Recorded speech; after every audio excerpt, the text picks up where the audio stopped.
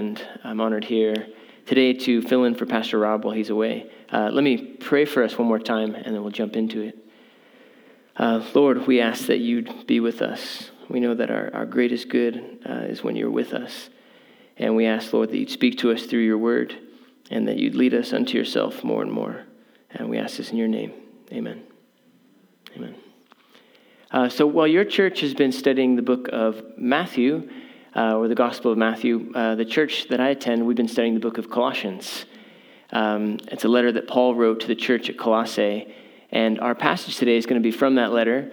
We're going to look at the Christ hymn of Colossians 1, verses 15 to 20. And the lead-up to this hymn is a 2-verse explanation of the gospel in 13 and 14. And the gospel, remember, is the very good news of what God has done for us in Christ.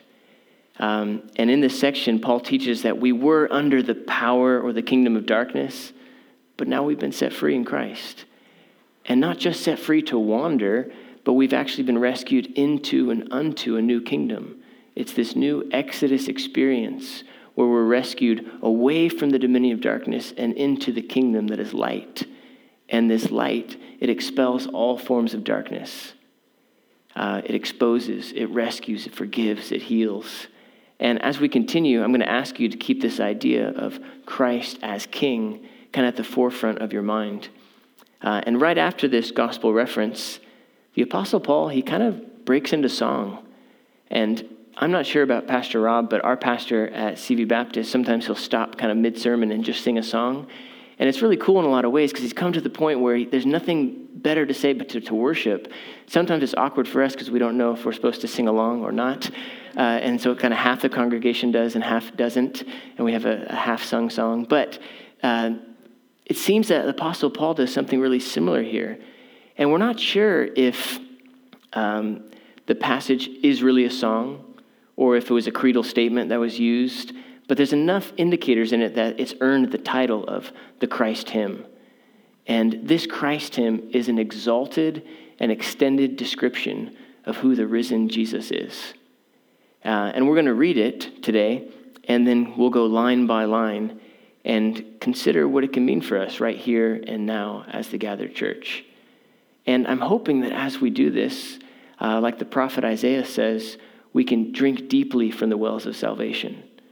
It's very possible that some of us have been living and believing and being in such a way that we've kind of become a famine unto ourselves, where our spirits get dry and untended, and maybe even beginning to languish and crack, and therefore we're in great need of gospel refreshment. And I pray that as we behold him in this Christ hymn, that he would offer us just that we might come to love, worship, trust, obey more and more and more as we see him exalted. So let's read this. And I know here, it gets projected. And so I'm going to read this all the way through, and then we'll go line by line. This is verse 15. He is the image of the invisible God, the firstborn of all creation. For by him all things were created, in heaven and on earth, visible and invisible, whether thrones or dominions or rulers or authorities. All things were created through him and for him. And he is before all things, and in him all things hold together. And he is the head of the body, the church. He is the beginning, the firstborn from the dead, that in everything he might be preeminent. For in him all the fullness of God was pleased to dwell, and through him to reconcile to himself all things, whether on earth or in heaven, making peace by the blood of his cross. Amen. Verse 15, he's the image of the invisible God, the firstborn of all creation. The disciple John writes, no one has ever seen God, but he, speaking of Jesus, has made him known. Jesus makes God known to us. He's the very image of God, the invisible made visible, revealed more and fully in the face of Christ. I think also of Hebrews chapter 1, and I'll quote this. It says, long ago, at many times and in many ways, God spoke to our fathers by the prophets, but in these last days, he's spoken to us by his Son, whom he appointed the heir of all things, through whom he also created the world. He is the radiance of the glory of God and the exact imprint of his nature, and he upholds the universe by the word of his power. Christ is the physical image of God on earth, the fullest revelation of God. And what great comfort that is, right? Do you want to know who God is? What he's like and what his heart is towards you? Well, then look to the person of Christ, who humbly gave himself for you, a holy God of self-giving love, who invites you into his kingdom and into his joy. And he is God in the flesh. Now, this next phrase in the passage is a little bit trickier, the firstborn of all creation. And the reason that this trips us up is that it sounds like Jesus is being described as the first thing that God created. Yet the term firstborn, it doesn't have to have this sense. Its literal sense is one of temporal priority. Like my brother Scott is the firstborn. He came first. And if we were ancient Hebrews, he'd be entitled to certain privileges and honors that would attend that. But in the Bible, sometimes you have more metaphoric senses, such that we see in Psalm 89, where God says to the Davidic king, I will make him the firstborn, the highest king of the kings of the earth. Now, David was born like eighth or something, right? But he says, I will make him the firstborn. So the designation has less to do with time and more with significance of the position. And in Psalm 89, the firstborn is a title for the ark king. It's a description of rank and significance. And in our context, Christ is the chief of creation, the crown prince of all that is. Now, another interesting note, in some Jewish thought, this idea of wisdom gets personified as a pre-creational being through whom God would create and sustain the world. And though it occurs later, there's at least one other Jewish author who refers to wisdom as God's firstborn son. And it's possible that Paul has a lead on this, and he's saying, yes, exactly. And let me tell you who wisdom really is, who the firstborn really is. He's the incarnate Jesus. He was here, and it changes everything. And I should add that it wasn't just Jewish thought that had some of these ideas. Even Greek philosophers taught about a pre-existent power, a force that would hold things together, a logos, a divine word. And it's maybe Paul and John are doing something similar. Like when John says, in the beginning was the Logos, and the Logos was with God and was God, and the Logos became flesh and tabernacled among us, this creating and sustaining force calling all things into being. Paul might be saying, yeah, it's true, and his name is Jesus. Those things are true, and they're true in him. Let's move to the next verse. Was I think verse 16, right?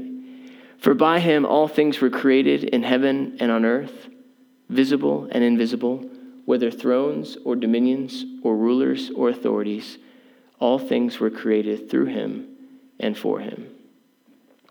This verse seems to put him outside the realm of time and creation. He, the firstborn, is the pre-creational king. And all things are given life and being by his very words. What power, right? There was darkness, and God said, let there be light, and there was. In the ancient Near East, there was often creation stories, and they would feature battles where a pantheon of gods would try to overcome the forces of chaos, and then they'd create the world. Well, in the true story, he has no rivals. He just speaks. And all things, it includes thrones and dominions and rulers. And there's kind of debate whether these refer to angelic entities or earthly empires or some power that rebelled and kind of became demonic or some combination. Whatever they are, they're ultimately subservient to the firstborn. They are under him. They are made under him, which has a lot of implications for us and ones that Paul teases out through the rest of his book. And then we get the phrase, through him and for him. In some way, all things were created not only through Christ, but also for him, for his glory and for his good. And somehow this is also connected to our good. Verse 17, and he is before all things, and in him all things hold together. This is a description of preeminence. He's the high king of heaven. He's before all things, and all things are sustained by his word. All of life, whether biological or spiritual, everything is held together by his power. Verse 18, we're moving quickly here, but we'll pause here in a second. Verse 18, and he is the head of the body, the church. He is the beginning, the firstborn from the dead, that in everything he might be preeminent. There's three things that I want to focus on here. One, he's the head. The second, that he's the beginning. And the third, that he's the firstborn from the dead. And most of our description, I'll focus on this first idea, that he's the head of the body.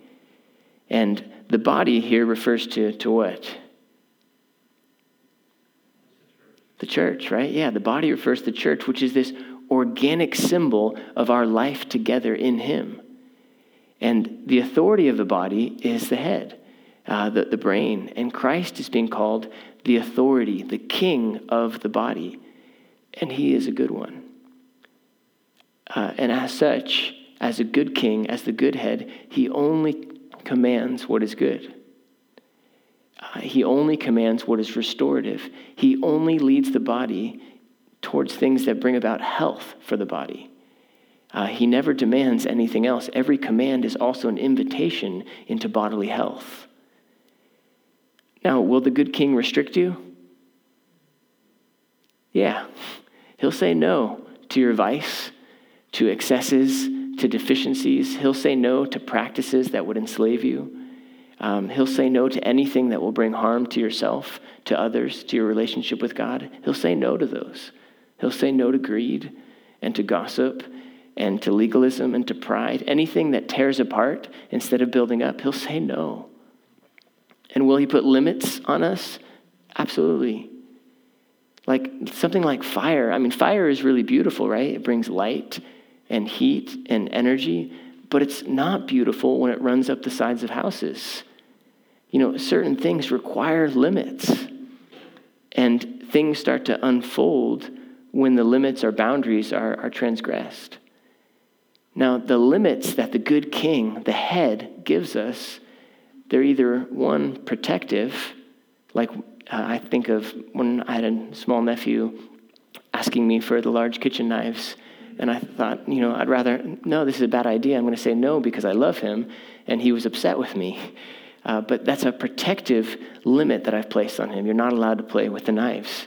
And it makes sense, right? And so the limits are either protective or they're intrinsically connected to the goodness, truth, or beauty of a thing. Kind of like music. We just heard beautiful piano music. Music has scales. And when you operate in them, it's beautiful, but there are forms of transgression that can result in ugliness or disharmony or discord. Mathematics also, they have patterns that can't be changed without error or consequence. Sorry, I should have just said math. Saying mathematics sounds weird. Math has patterns that can't be changed without error or consequence. And so also, what is good and right and true, it has a pattern to it. A natural rhythm and order that has to be learned, and there's ways of playing it wrong. Now, on a piano, there's no wrong notes. There's no note that you're never allowed to press, but they can be played in the wrong order, or in the wrong combination, or in the wrong way, or at the wrong time. And they can be played ugly, or they can be played with deep beauty. And so also with us. Christ in himself as head and in his teaching, he shows us the basic notes and chords, and then he sets us free to live a life of wisdom and love under his kingship. And there's tons of freedom here. Just as there are many different types of music and ways to play music, there are many ways for us to play out our freedom in Christ. But even something as improvisational as jazz has a scale. It has a limit and boundary that, when followed, leads to beauty. And our scale is Christ himself. The melody of self-giving love played out in thousands of different arrangements and thousands of different faces and places and so on in the life of the church. And as the head of the church, he's therefore the authority of the individual Christian, not just the authority for us corporately, but for each individual. And he sets the norms and values. He defines good and evil, but not by arbitrary whim. He sets it in accord with who he is. And this is perhaps one of the hardest parts about true belief or faith, is that it's not just intellectual assent.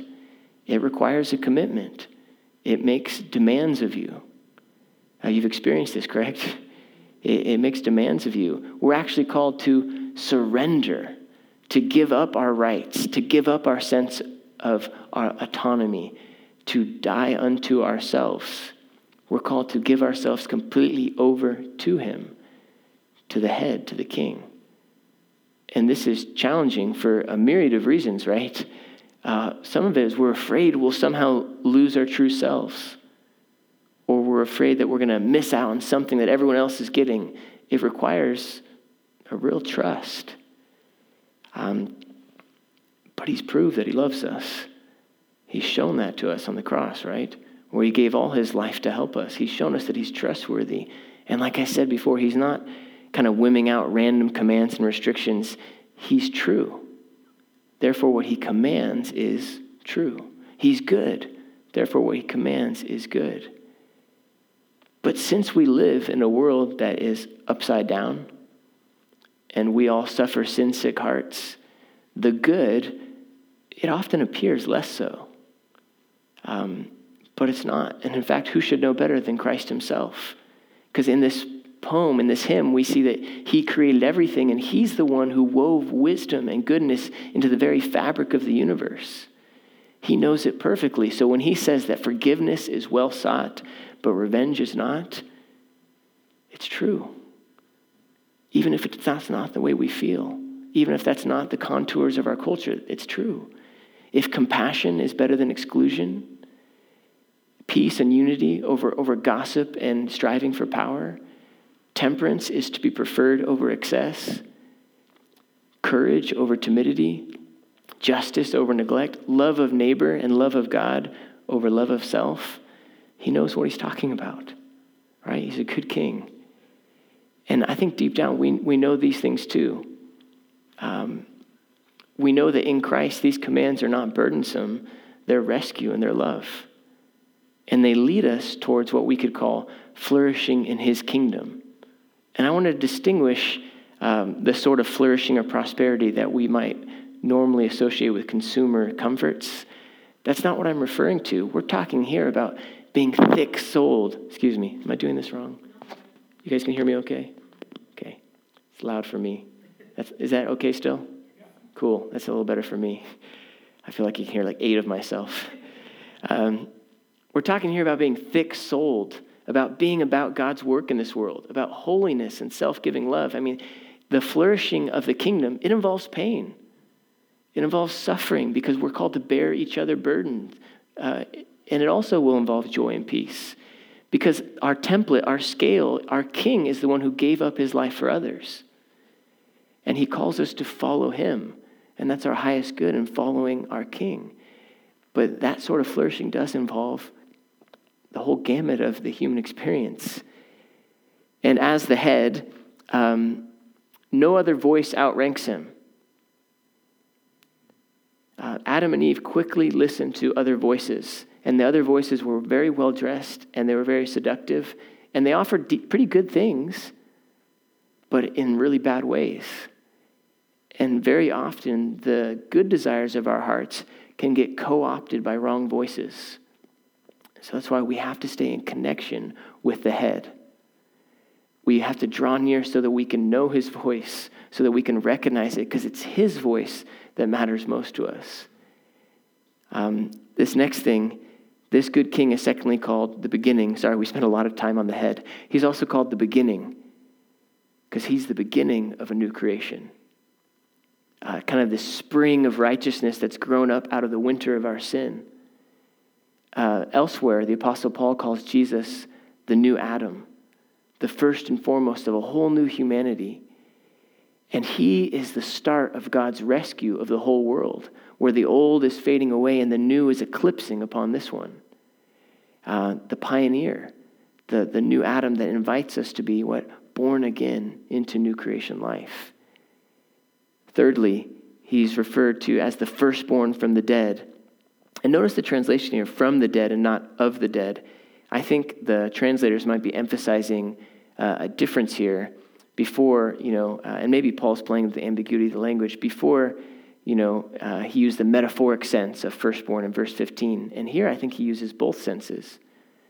For surely Jesus is the firstborn from the dead, in that he's the first one to be granted a resurrection body. He pioneers death and resurrection on our behalf so as to win it for us. And in so doing, what happens? He's enthroned King of the world as a man. As a man, he says, all authority on heaven and earth has been given unto me. So he's both first in order and first in rank. Now, first century Jews, many of them believed in the resurrection of the dead, but they believed that it would come at the end of space, time, and history.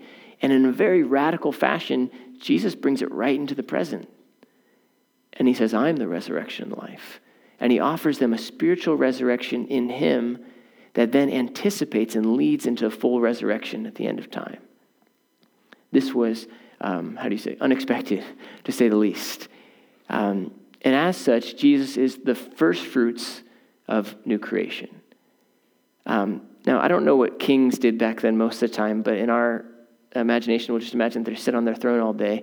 So when kings would be sitting there on their thrones, the servants would come and they would bring the first fruits of the harvest. And they would say, look, here's a signal of what the rest of the harvest will bring about. Jesus is the first fruits of the resurrection of the dead, a signal of what's yet to come. And he says, as I have been raised, so also the new humanity will be raised in me. And this new humanity is anyone who is united to him through faith, who's able to be crucified and buried and raised in him through faith. And so that in the end, him being the firstborn from the dead guarantees that death does not win. Its sting is very, very temporary. That's worth saying amen, right? Verse 19, our next verse. For in him all the fullness of God was pleased to dwell. In the Old Testament, God would choose dwelling places for himself, places where heaven would touch earth and mankind could commune with him. These were access points between heaven and earth. And in the New Testament, it says that Jesus tabernacled among us. He dwelt among us. And Jesus goes on to refer to himself as the very temple of God. He becomes the living meeting place of heaven and earth because all the fullness of God was in Jesus.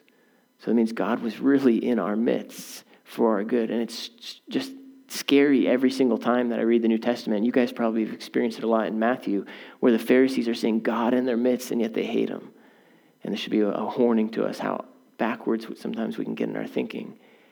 Now, I want to pause on this idea of fullness, because it's also possible that Paul is once again making another allusion to some of the dangerous beliefs that were common in his day.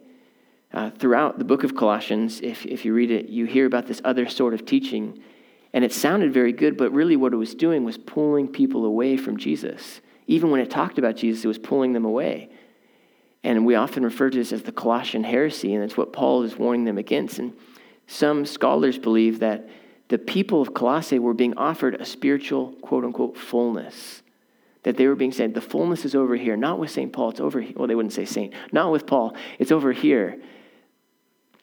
That this idea of fullness was a key word for some of the false teaching around them. And Paul here says, yes, there is fullness. Here is the true fullness in this hymn. You don't need to seek it elsewhere. The thing you're searching for, that longing, that desire of your heart for everything to be as it ought to be, these are really desires for true God. And guess what? He's here. Christ is the fullness. Take hold of him. You don't need it elsewhere. In contrast to maybe the way that they were seeking fullness elsewhere. And we can probably relate to that, right? Where we seek fullness elsewhere when it was right here in Christ.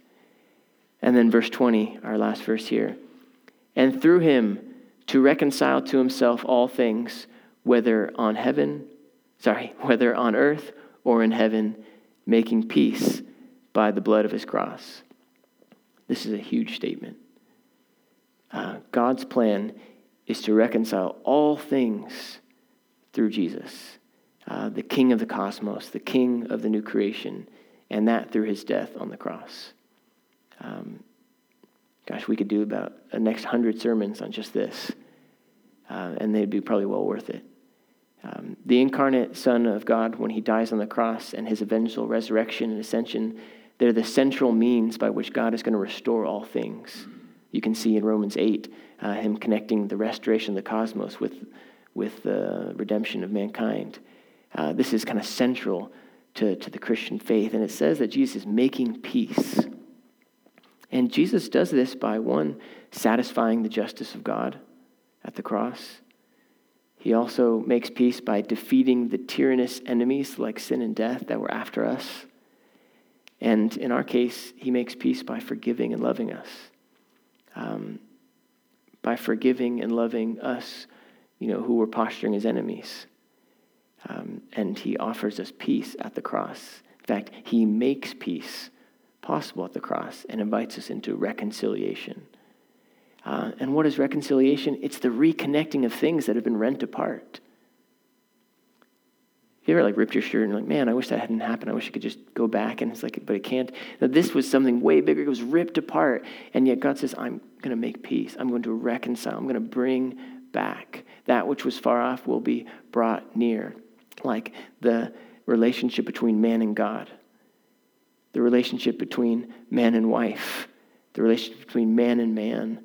Think of even in the garden, right? As soon as they sin, they start pointing fingers and running from each other, running from God, running from each other. Everything splinters out from the relationship of God and man being rent apart. But here we're said that there's peace and reconciliation in the cross of Christ. Even, man's relationship with the earth, all things reconciled, brought back. And in the New Testament, we get an early sign of this when we see the Jew and the Gentile who were separated by race and who were separated by religion and were separated by culture. And yet God tears down the wall of hostility and calls them to be one in Christ, since they're both going to be reconciled to God in the same way through him. And he gives this early sign of the reconciliation of all things, in that he's bringing people that normally would hate each other and be separate into one family. And that's kind of the end of our hymn, but I want to reflect a little bit more on two of the main ideas. The first one is Christ is king over creation and new creation. And if he is king, it means you can't be. Job's been filled, which is really good because you and I don't do so good when our hand is the only one on the rudder. We see the right way, and we might make mock attempts, steering the way. It's that's the right way, but all the while we kind of just drift. That's the way, and you say the right things, but I like that I can move. You slowly drift away. This happens a lot with our hearts, right? We look the right way and we say the right things, but we just drift when we're the only one kind of steering. Humans, us, we're too weak. We're too self-destructive to be Lord over our own hearts. We're not made to be autonomous from God. We're made to flourish under his good rule. We're made to be dependent on him. And so when we stray from him, it's actually dehumanizing. Discerning good and evil on our own has never been anything but self-destructive. We have to look to him for it. John Calvin, when talking about this verse, he says, in the first place, let us consider that our happiness consists in our cleaving to God, and that on the other hand, there is nothing more miserable than to be alienated from him. And far too often, our misery is really self-made, and our alienation kind of self-wrought. The truth about the world that we see in this passage, that Jesus is high king. He's creator, he's sustainer, he's redeemer, and this is good. And therefore, it's good for our hearts to recognize it, that he is the chief authority over all created things, and he's trustworthy, and he loves us, and he's proved it to us in the gospel. So what does this mean for us? What does this mean for how you start your day? Or or for how you work, or for how you treat your family, or in temptation, or in the midst of really difficult days, or when death strikes? How does the truth about who Jesus is and the message about him come to bear on these things? Is there any relevance? It's often our task to draw out the implication of these truths, to take the abstractions and bring them right into our real life in the midst of your anxiety or your guilt. Christ is a good king, a gracious and trustworthy one, and he'll walk you through it and he'll lead you to rest. He's transcendent king of the universe, right? And yet he's also the good shepherd, willing to take you by the hand. He's high above and yet very near, and he knows what's best, and he has power to save, right? It makes me think of that old song, he is able, more than able, to accomplish what concerns me today. So the call is to return to him, right? To cry out to him, to find, kind of like Hagar in the wilderness found, truly you are God who sees the afflicted. And then he draws near. The second thing I wanted to focus on, again, is this idea of the fullness of God is in Christ. God was present fully in Jesus, and then he offers that fullness to us. So if the fullness is found in him, it won't be found in just your reading plan or your diet or your friends, even though those things often can be good and they'll maybe point you towards him and they'll lead to health. But they are not the fullness to which your heart is always going to long. You have to seek him and seek him for him in response to what you learn in the gospel. But if you try to use Jesus as kind of like the seventh step towards a fulfilling life, you're going to find yourself in a really weird spot. You have to seek him. He's not a religion. He's a personal God to be known and to be heard and to be loved. And to paraphrase Lewis, it's like this idea that sometimes you aim for earth and you get nothing, but you aim for God and earth kind of gets thrown in. For they shall inherit the earth. He can't be a means to something else. He is the goal. He is the fullness, right? And all these things shall be added unto you. And note also how this Christ hymn is kind of a therapy of sorts for those of us with false pictures about the world. Very often we functionally live by wrong ideas and beliefs about God, about ourselves, about the world. And these things, they inevitably affect what we love and how we love and what we value and how we value and what we seek and so on. And false pictures often really malform us in a number of ways. And we'll find ourselves clinging to them and longing for things that are really temporal and of little ultimate significance. Well, this hymn that we've been studying, it offers us a corrective to some of those false views about the world. One of these false views that we often find ourselves living in is the idea that there's only a material world. Naturalistic materialism, that an impersonal, accidental universe without meaning, without goal. And it's very likely that no one in this room actually says, yeah, that's exactly what I believe. We don't subscribe to this, but I'm concerned chiefly here with practice. The Christ hymn paints the exact opposite picture of the world. It's not an impersonal universe predetermined by the inevitable collision of motion, matter, time, and chance. No, in this hymn, we have a cosmic king, and he's created us with a goal in mind, and he intervened in human history, and he enters its suffering, he takes it upon himself, and he triumphs over sin and evil, and he calls us to join him in this work of restoration. I mean, this is created and ruled by a personal God. With human history actually has significance and meaning beyond sex, food, and drink. But we often will live like a materialist when we stop praying. When we stop believing that he intervenes in human history, even though we know he does, right? We just celebrated Christmas, I guess a while ago now, but we celebrated Christmas, and when we celebrate Christmas, it's God coming down to us and entering our suffering.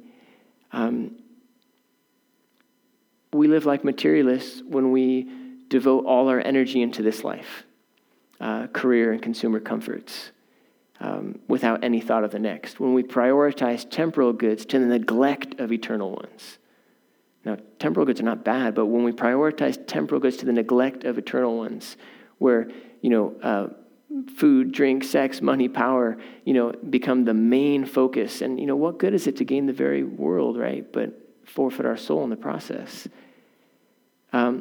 We also live like materialists when we start to think that God does not really care how we live. that he doesn't really discipline the children that he loves. This is kind of like a moral atheism, because even in grace, God cares very much how you live. Why? Because he loves you, and he loves the people that are around you too. And we live like materialists when we neglect the fact that we are souls. Worship and prayer are like food and water for our souls. But we live like materialists when we kind of neglect the fact that we're made to worship, to find meaning outside of ourselves. And what happens is we kind of end up very malnourished, living as if there's nothing beyond the material, nothing beyond the physical self. When kind of Epicurean delight becomes the chief end, we start to live as if we're just a physical body, and we forget we're also soul. I took a class once. I guess I took a lot of classes once, but I took a class once, and it was going over Islamic theology. And it was in the very, very limited literature I was exposed to, I stumbled across this idea that I found really interesting, and it was this idea of practicing tawhid. And that's their word for the oneness of God, the idea of monotheism, that there's one God. They said you got to practice it. Now, we typically say what? We believe in monotheism. I believe in proposition X. But we know that true faith has to transcend intellectual assent. We too want to practice monotheism, right? But what does that mean? Not just to believe that only one God exists, but to worship one God, to follow one God, to listen to one God, to love one God each day, right? And therefore that involves, we have to fight against that impulse of our heart to worship lesser things, to try and tap ultimate meaning from things that are lesser, things that are going to prove totally unable to bear the eternal weight of a human soul. The classic list, right? Career, sex, money, power, relational validation, consumer comfort, all those things that they'll prove unable to bear the weight of our soul. And so for us today, thinking about all this, I kind of want to ask the question, how do we practice Christ is kingism? I know it's weird, but Christ is kingism. How do we practice this? Because that's the true picture of the world, and we want to live into the truth. So what does that look like? What small steps as I leave today, can I take to love and obey and worship and follow him? Because Christ's reign is meant to cover every square inch of your heart. Are you okay with that advance? Every square inch. Or maybe do you find yourself fighting it? I find myself fighting it very often. But this is one of the very few battles where total surrender actually leads to victory. Where total surrender to the good King leads to total victory. Give it up to him. Let him rule and reign. Learn to abide in his way of being. In closing, in the beginning of the Bible, God created a world and then called Adam and Eve to bring the rest of his plan about. They're to cultivate. They had a job to do.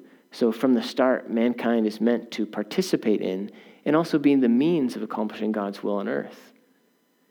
And as Jesus brings about the reconciliation of all things, so also we're called to join him in this work. Paul said he was a co-heir and co-laborer with Christ, repairing things that were wrongly split asunder. And we do this in two ways. One is we proclaim the picture of Christ that we just saw, gospel proclamation. The Great Commission, where Christ says, all authority has been given me, and I will be with you, therefore go teach and baptize and train to the ends of the earth. Paul also considered his work as the ministry of reconciliation, showing people the way back. And we too are part of his commission, telling people about Jesus and the peace that he has won for them, as we show them the true picture of the world that we see in this Christ hymn. And the second thing here is gospel living. We also join in the work of God when we reconcile warring factions. Blessed are the peacemakers. We saw Christ here was a peacemaking king, and we're called to follow him. Where and how can we make peace? Well, probably first we should start just by not making war, right? And I'm just talking about interpersonally. We maybe start there. Instead, turn towards compassion, forgiveness, Christ-likeness. In Romans 8, it says that we're being conformed into the image of Jesus. So if we've trusted him for life and death and we're following him, the true king, we're supposed to be being made more like him, and he is the peacemaking king. And so we're supposed to join him in this work of peacemaking. in our hearts and in our homes and in our work and in our places. And it starts probably by not hating, by not excluding others by some arbitrary requirement like style or fashion or denomination or class or race. Also, maybe by not repaying evil for evil. That's a hard one, right? But instead entrusting it to God. By not continuing the petty cycles of violence within your relationships in place. When cursed, what are we supposed to do? We bless. When struck, we retaliate with compassion and prayer. We peacemake with forgiveness when we give undeserved love. We peacemake, I'm going to do a list, by the way. We peacemake when we protect someone from an oppressor. We peacemake when we mediate between warring factions in the church or in work or in our families. We peacemake when we're generous with our time and our resources and therefore help lift someone out of another burden. We peacemake when we're kind instead of cruel, when we speak to build up instead of to tear down. We peacemake when we're humble rather than proud, because pride leads to what? Division. We peacemake when we offer love as a gift and not as a means of control and power, which often we do, right? It's like I not give or I withhold love in proportion to how much that person does what I want them to. That doesn't sound like a gift. It sounds like a means of control. And it's sickly and dangerous, but it's very easy for us to slip into. But Christ has called us to peacemake with him. And that's one of the ways that we practice this Christ is Kingism. I did that thing that maybe Pastor Rob's done, I'm not sure, where he says, in closing, and then 10 seconds, 5 minutes later, and then in closing again, in real closing. And I think I've gone off a field kind of from our original text anyways. And things procreate according to their kind, right? Beavers have little beaver children, as far as I know. People have little people children. That one I do know, because I got nephews everywhere. In the same way, hate begets more hate. Selfishness begets more selfishness. Pride, lust, envy, idolatry, all the dangers of the human heart, when allowed, they will procreate and populate the space of your heart. And these inhabitants will not be good stewards of the land. They will sap every resource of your heart, and they'll leave it littered with all sorts of stuff. Instead, we're called later in Colossians to let the peace of Christ, that is the rest that the good King has won, his good reign, we're called to let that reign in our hearts, to practice Christ as Kingism, because anything else will absolutely devour you. And in Christ's reign, surrendering your freedom to him, it leads to more freedom. And just as evil begets evil, so also Christian virtue procreates according to its kind, 10 and 100-fold, so that love begets more love, faith begets more faith, peace begets more peace, and so on in your heart and in your loves and in your places. And our encouragement today, after meditating on this Christ hymn, is to practice living by what is true. And we've just been given a picture of what is true by seeing a picture of the risen Christ, King of all things. And so I'm calling us to practice living as if Christ is the peacemaking King of this world and the next. Letting that peace of Christ rule and reign in your hearts. It's not a burdensome thing. It's actually a burden-lifting thing. So let's welcome it. Let's seek it. Seek first his kingdom. Let's let the firstborn of all things, let him define good and evil, because he's way better at it. And he loves us probably more than we could love ourselves. Amen? Amen. Let me pray for us. Lord, I said a lot of words, and some of them quick and poor. We ask, Lord, that as we study your text, that we see you. You are the goal. You are the King of all things. And we thank you, Lord, for the peace that you offer us through the cross. And we ask you to give us courage to seek it first, to seek you and your kingdom first. And we thank you so much for the goodness and grace you've shown us. And we just ask that you'd be with this church as they practice Christ as Kingism, living into the fullness of you. In your name we pray. Amen.